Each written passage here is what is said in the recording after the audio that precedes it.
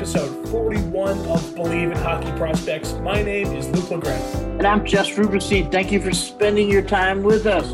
Today's episode is brought to you by BetOnline. The NHL is back in action, and now is your chance to win some money while you watch. BetOnline has lines, spreads, and props on every single game this season, so you never have to worry about missing out on the action. But whether you're looking to place a bet on the NHL, the big game on Sunday, or any other sport, BetOnline has you covered. So head to betonline.ag and take advantage of all the great sign-up bonuses. Again, that's betonline.ag. Sign up today. This is Believe in Hockey Prospects, the show all about discussing the future stars in the game of hockey. We believe in the future. Do you believe? This week we will have another college hockey recap for you, but first, we've got some more hockey leagues returning to play this month, Jess. While the Q is slowly but surely working its way through their season, and we still have no word on the return of the OHL, early last week we got word that the WHL has gotten the green light from the government of Alberta, and they will start their season on February 26th. The league also noted that the Central Division will play their 24-game regular season exclusively in Alberta, with no club allowed to cross the border. We'll also see the return of the AHL this Friday, along with some changes to go along with their new season. Let's first go over the 4 affiliation changes that have occurred this season. The San Antonio Rampage, affiliate of the St. Louis Blues, have been rebranded as the Henderson Silver Knights, and they will now be the AHL team of the Vegas Golden Knights. The Chicago Wolves, formerly the AHL team of the Vegas Golden Knights, will now be the affiliate for the Carolina Hurricanes. But don't worry about the Charlotte Checkers, though. After being the affiliate of the Hurricanes, they will now be with the Florida Panthers. And to round out this game of musical chairs, the Springfield Thunderbirds, instead of representing the Panthers, will now represent the St. Louis Blues.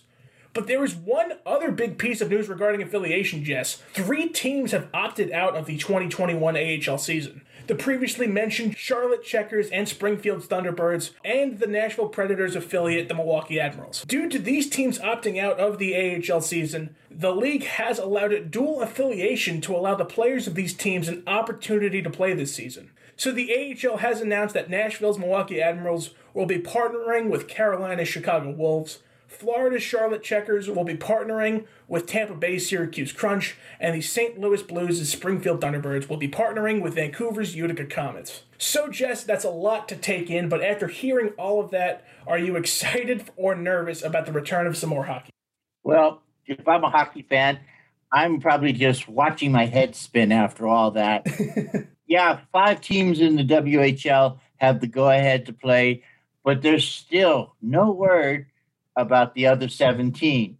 I can't see, like in the case of the Portland Winterhawks, if the state of Oregon is allowing college basketball and college football, that they don't allow hockey.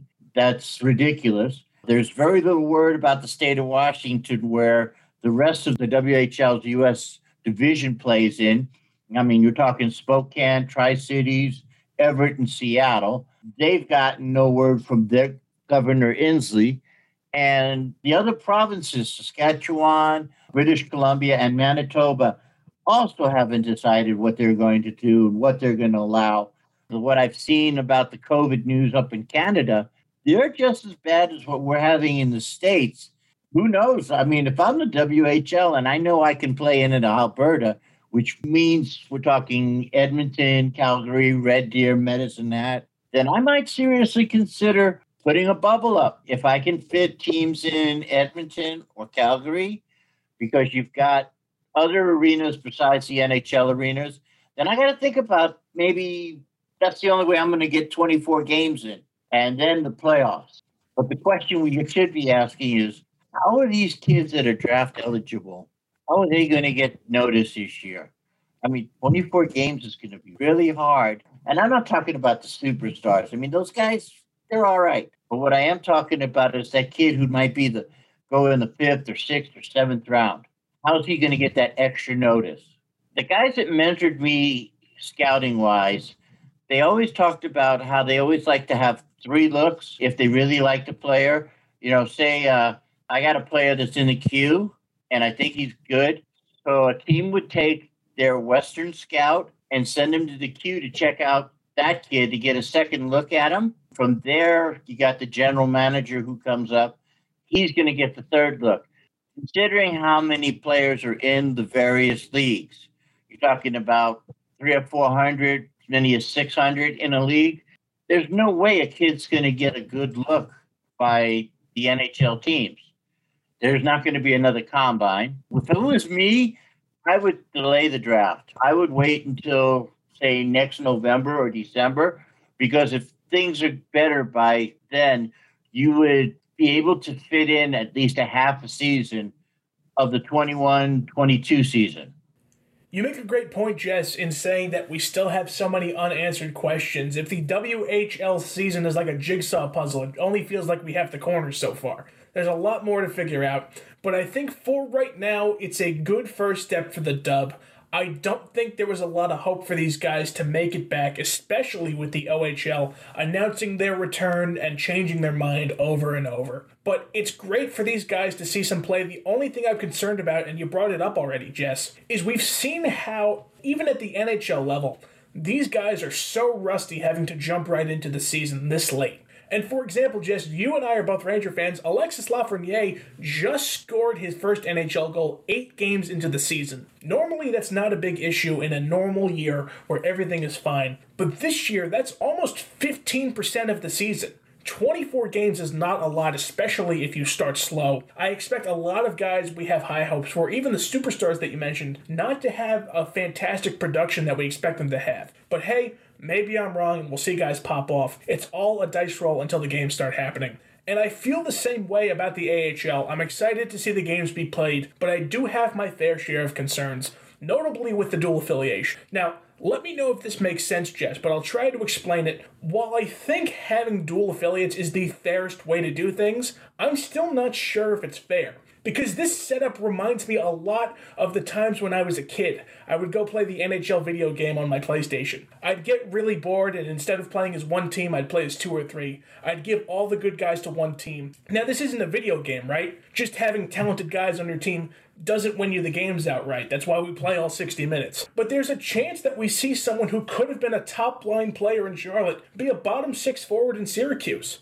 With all that said, if you turned the question on me and said, well, Luke, if that's not fair, how do you fix it? Honestly, I don't know. But instead of looking down the line, let's look at the whole picture. It's a great opportunity for all of these players to get back out on the ice. It provides some financial and career stability for a lot of different guys. A championship is important, Jess, don't get me wrong, but I think I'd rather be playing the game I'd love to play instead of sitting at home and doing nothing. What concerns me is, okay, dual affiliation. Which team is going to pick the coach? You can only have like maybe 24 guys on a roster. So that means half of your prospects aren't going to play.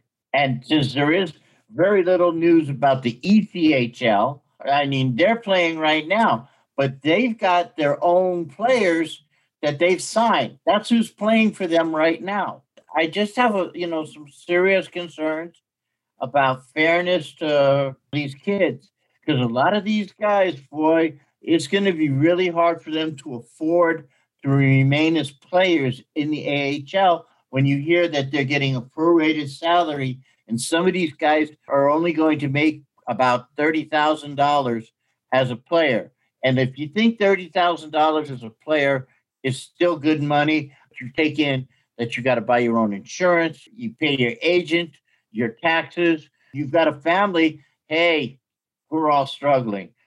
It's going to be interesting to see how this plays out, and I hope it works, because these guys, they need the AHL if they want to make it to the NHL. There's some guys who I don't think can handle a year loss of their development. Not only that, Jess, but we've talked before on this show how on AHL teams you can't just have it be a full roster of just young guys. But now when you have to think about these 3 teams who are going to have 2 rosters combined, how do you make up that mix? Do you go, when it comes to that 4th line, with a young guy from the other team who has a lot of upside? Or do you go with a 35-year-old who you know is going to play you hard every night? It's going to be really tough to see who gets screwed out of this, because the AHL has become such an important place for A, guys trying to rebound their career, and B, the young guys who need a few games in their career before they make it to the big league. Being Home with Hunker is a podcast where we visit with designers, artists, and creatives in the spaces that express and shape their identities, their homes. If you love design and decor, if you're curious about how people live, or if you've been transitioning or transforming your own home, you'll love these honest conversations. Join us weekly at Being Home with Hunker. Visit hunker.com/podcast, where you can find, subscribe, and listen to the show. But I think it's time for the college hockey recap. Jess knows who's at number 10.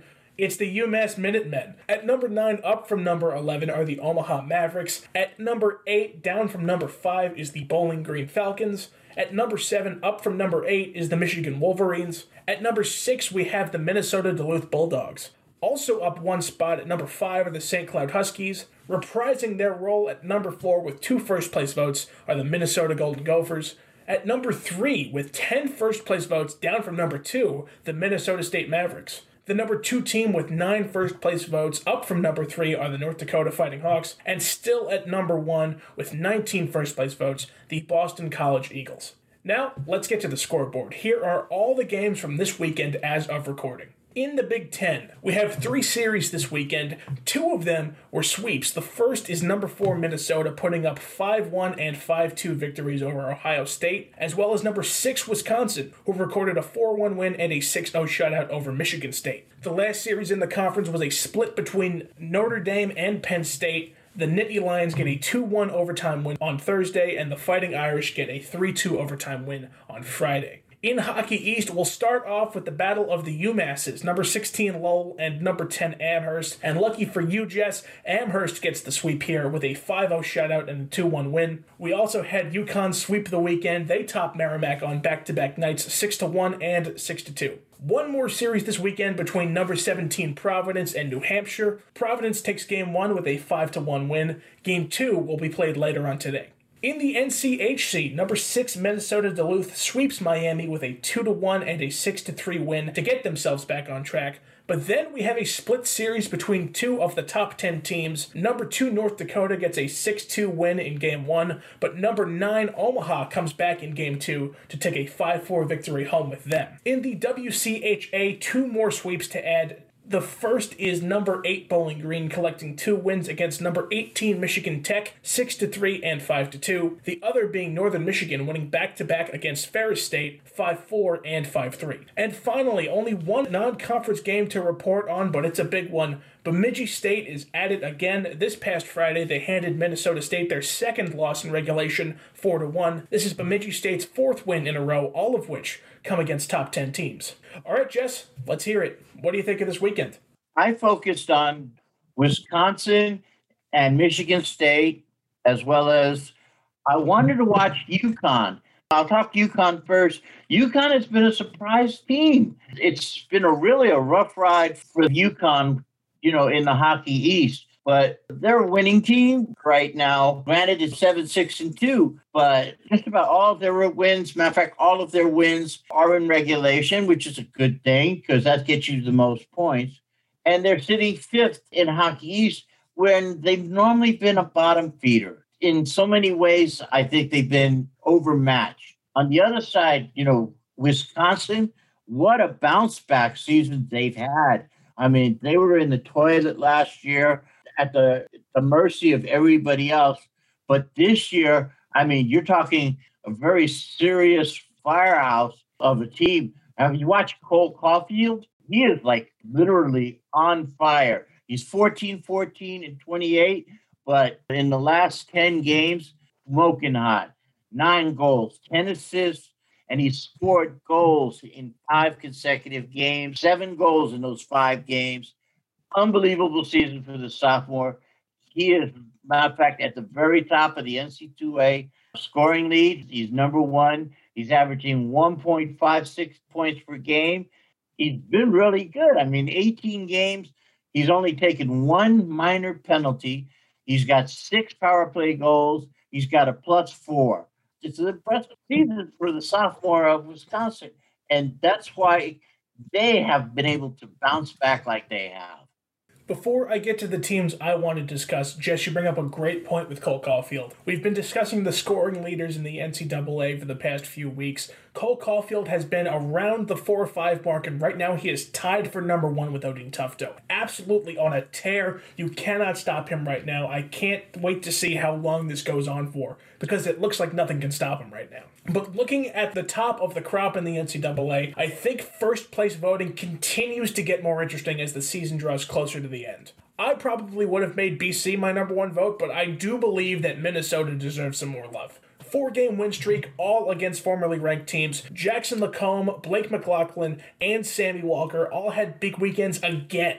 And if you look at their 3 losses, Wisconsin and Notre Dame are nothing to sneeze at. I think this team is so much better than number 4 in the nation, and I hope the Raiders aren't sleeping on them, because come tournament time, I think they've got a real shot at going deep. But there's one more team I want to talk about. I came on this show last week, and I said Bemidji State was an alright team. I think if they don't make the top 20 this week, I'm going to write a strongly worded letter to ushow.com. I understand 6-4-2 is not a record to write home about. I get that, I really do. But they have played 2 games all season against an unranked opponent, and only 2 of their ranked opponents weren't a top 10 team. Boston College hasn't played a ranked opponent in over a month, to put that in perspective for you. Bemidji State is on a 4-game win streak, all against top 10 teams in the nation, and they came into this week number 23 in voting. They haven't been ranked since opening week. I really think it's time to put some respect on the Beavers' name, because by God, I think they've earned it.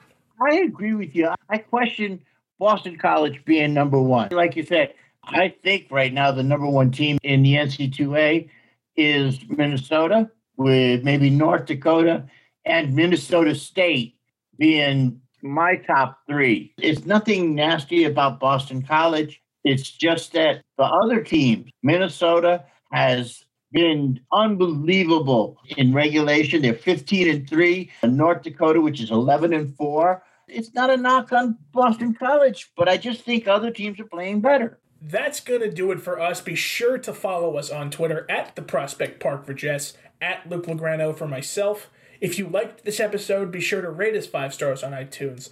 Follow us wherever you get your podcast, and share this episode with your friends. Thanks for listening to another episode of Believe in Hockey Prospects. My name is Luke Lagrano. And I'm Jess Rubenstein. You got to stay safe, please, and let's go enjoy some hockey. Ladies and gentlemen, thank you for joining us. We hope to see you next time. Take care.